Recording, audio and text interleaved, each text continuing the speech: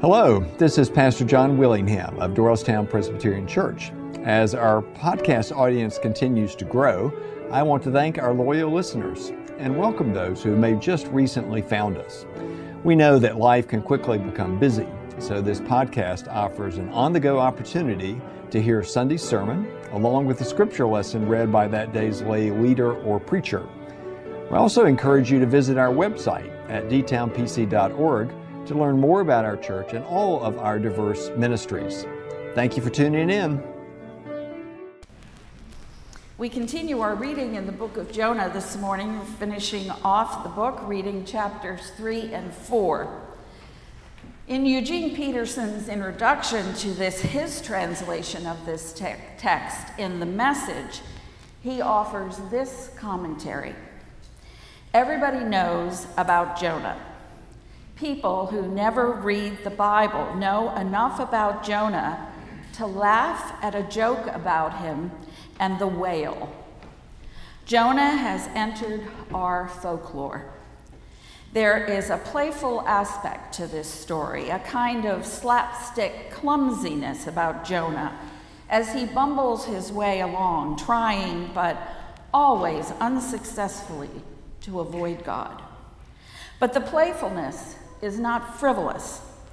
This is deadly serious.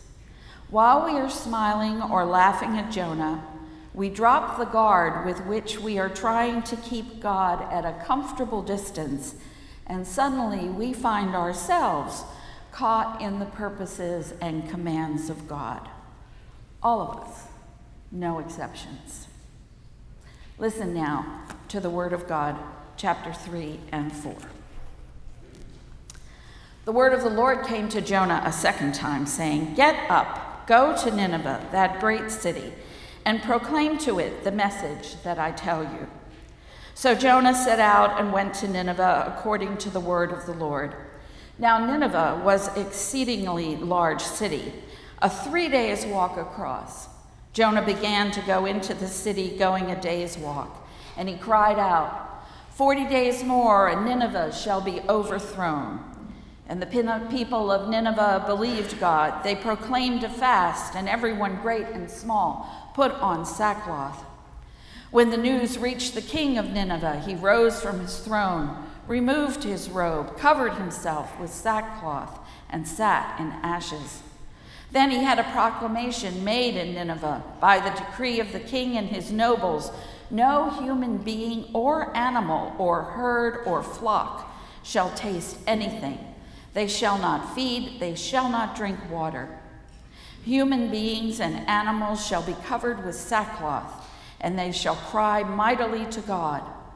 All shall turn from their evil ways and from the violence that is in their hands. Who knows?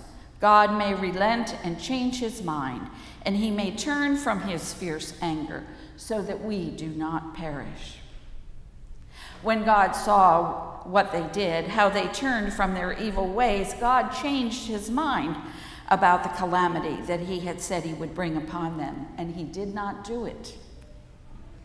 But this was very displeasing to Jonah, and he became angry. He prayed to the Lord, and he said, "O Lord, is not this what I said while I was still in my own country? That is why I fled to Tarshish at the beginning, for I knew that you are a gracious God and merciful, slow to anger, abounding in steadfast love, and ready to relent from punishing. And now, O Lord, please take my life from me, for it is better for me to die than to live." And the Lord said, "Is it right for you to be angry?" Then Jonah went out of the city and sat down east of the city and made a booth for himself there. He sat under it in the shade, waiting to see what would become of the city. And the Lord appointed a bush and made it come up over Jonah to give shade over his head, to save him from his discomfort. So Jonah was very happy about the bush. But when dawn came up the next day, God appointed a worm that attacked the bush so that it withered. And when the sun rose, God prepared a sultry east wind, and the sun beat down on the head of Jonah so that he was faint and asked that he might die. He said, "It is better for me to die than to live."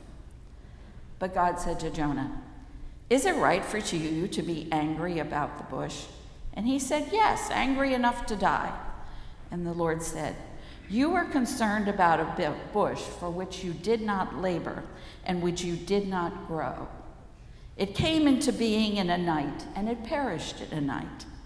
And should I not be concerned about Nineveh, that great city in which there are more than 120,000 persons who do not know their right hands from their left, and also many animals?" The word of the Lord. Let us pray. Gracious God, you speak to us in strange and amazing ways. You come to us in places that we are unlikely, and yet we know of your grace. Help us to see that grace as we review again this wonderful word that comes to us this day. In Christ's name we pray. Amen. This text, while we have relegated it to children, raises many questions for readers, for commentators, for pastors, for theologians. One of the questions is, what kind of a book is this? Is this a historically accurate account of a real event? Or could it be a satirical parable, a type of stylized fiction that's been used throughout time to impart wisdom into the human condition and in the relationship of God to creation and humanity? Well, whatever this book might be, it is filled with wisdom and instruction. The story begins, as most prophetic books do, with God speaking to a prophet, giving them a message and sending them off with a task. However, Jonah is an unlikely prophet, or we might say a reluctant prophet, or even a runaway prophet. But we do know that Jonah was a legitimate prophet, because he is mentioned in 2 Kings chapter 14, verse 25, where he is called a servant of God and a prophet. And according to the brief description in that word, in that text, Jonah had been faithful in speaking the word of God to the people of God. But in this book, we're given a little closer look at Jonah, the son of Amittai. How he responds to the word that God gives him and tells him to go to the city of Nineveh, the city of his enemies. God's command to Jonah is not one that comes with a mission impossible caveat if you choose to accept it. Rather, this is the word of the Lord, and Jonah is expected to do what's told of him. But this is a difficult mission, for Jonah was to take a word of judgment from the Lord to his enemies. The Assyrians in the city of Nineveh were known as a violent people that had conquered the world. They were pagans who did not worship the God of Israel. So why would this word have any impact on them? And in addition, the Assyrians feared no one. Why would they give this tiny man from Israel any credence with his word? In chapter 3, God says to Jonah again, this message is that they have 40 days to repent. They must change, or they will perish. Jonah is more than reluctant. He is fearful, and he flees. Now, the Hebrew text is very explicit in the words that are used to describe what Jonah does.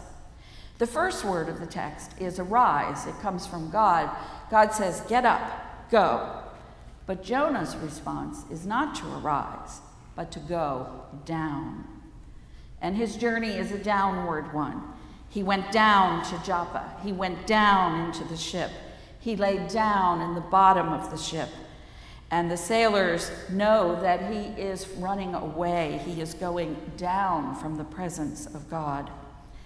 And Jonah, as the storm arises, tells them, "Throw me down into the sea."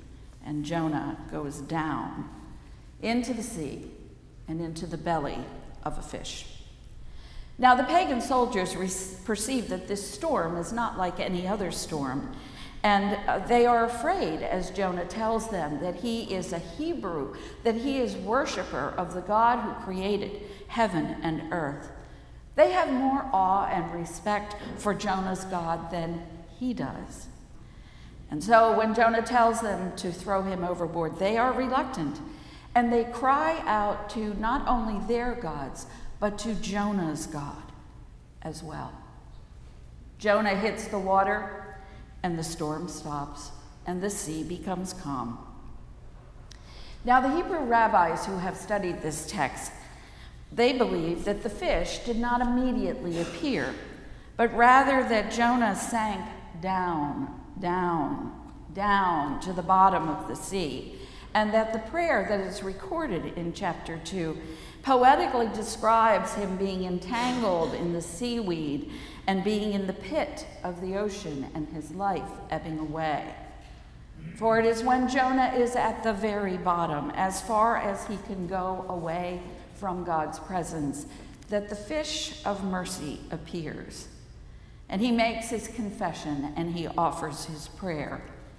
And it's a realistic and honest prayer that draws on the Psalms and images from the Psalms that he knew as the prophet of Israel. And it is in that time of confession and reaffirmation of his obedience to God that he is thrown up onto dry land.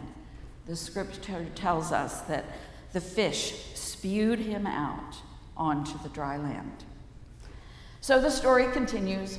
Jonah is given the word of the Lord. He is to go and preach, and he begins his walk across this great city, 3 days. And his message is simple: repent 40 days or your kingdom will be overcome.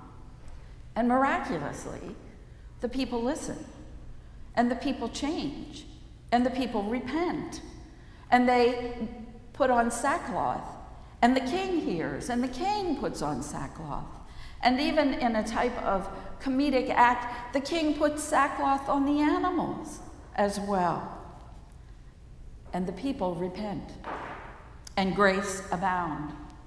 And God relents and forgives. The threat of destruction is lifted, and the people are spared, and the animals are spared, and the city is spared.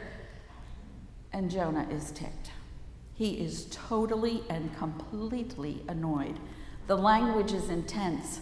He is so mad about grace. He is hot. The word that is used to describe Jonah is that he is burned up. He is so angry. He is so hot. He is burned up. Jonah wanted fire and brimstone. He wanted destruction and devastation. But instead, there was grace and mercy. And in his heart of hearts, he knew that that's what would happen, and he says so. In chapter 4, he said, "Oh Lord, is not this what I said when I was still in my own country? This is why I fled to Tarshish at the beginning, for I knew that you are a gracious God, merciful and slow to anger, abounding in steadfast love, and ready to relent from punishing." So what does he do? He sulks. He gets angry. He goes out and he builds himself a little shelter, a little booth. He sits under it. He is mad about grace. But God has one more lesson to teach Jonah about grace. God causes a bush to grow over the shelter and to provide shade and comfort, and Jonah is pleased by this bush. But he continues to sulk and grumble and seethe under this grace. And then there's a worm, a tiny little worm that eats the bush and takes away the shelter and Jonah's comfort. And Jonah is so angry that he wants to die. But God has the last word in this story. He calls out Jonah on his attitude and his despair. He invites Jonah to take his eyes off himself and look at the wider world, a world that is in need of redemption, filled with people that are created in God's image, and animals that were created with purpose and love. Now, God's love for Jonah is evident throughout this story, and God's grace for Jonah is very evident throughout the story. But sadly, Jonah didn't get it. He knew about it. He had a head knowledge, but he didn't choose to experience it. He was unable to be changed by the grace of God that he had seen. C.S. Lewis wrote to a friend about the severe mercy of God. The severe mercy that comes to us in the hardest and harshest experiences of life, when we may be low, bereft, angry, helpless, desperate, despairing of our life and our circumstances. But there is grace. There is goodness. There is light. There is wisdom. There is comfort. Grace that is the treasure in the darkness that Isaiah writes about. The gifts that are around us that we did not create or cultivate. The slivers of kindness and the assurances that we are not nor will ever be so low that God does not see and God's grace cannot reach us. The grace that changes us, that changes our hearts and our attitudes. The graces that strengthen our faith. The lesson of Jonah is a cautionary tale for all of us. It's a story that exposes us to how easy it is to resent grace, to miss out on living in the joy and goodness of God. For we know that God's love is always a perfect balance of judgment and grace. So no matter what life experiences cause us to fear or despair or doubt, there's always grace. No matter how far down we've gone in rebelliousness or disobedience, there's always grace. No matter how deep our anger with God has lodged into our hearts and into our minds, there's always grace. For the grace of God has reached across the eons of time and space. The grace of God, that is the essence of love, snuck into human life and showed us a way to live. That grace gave us a truth about the depth and breadth of God's love for us, and gave us a life to be lived joyously in freedom and gratitude. For the grace that has come to us in Christ Jesus surrounds us every moment of every day.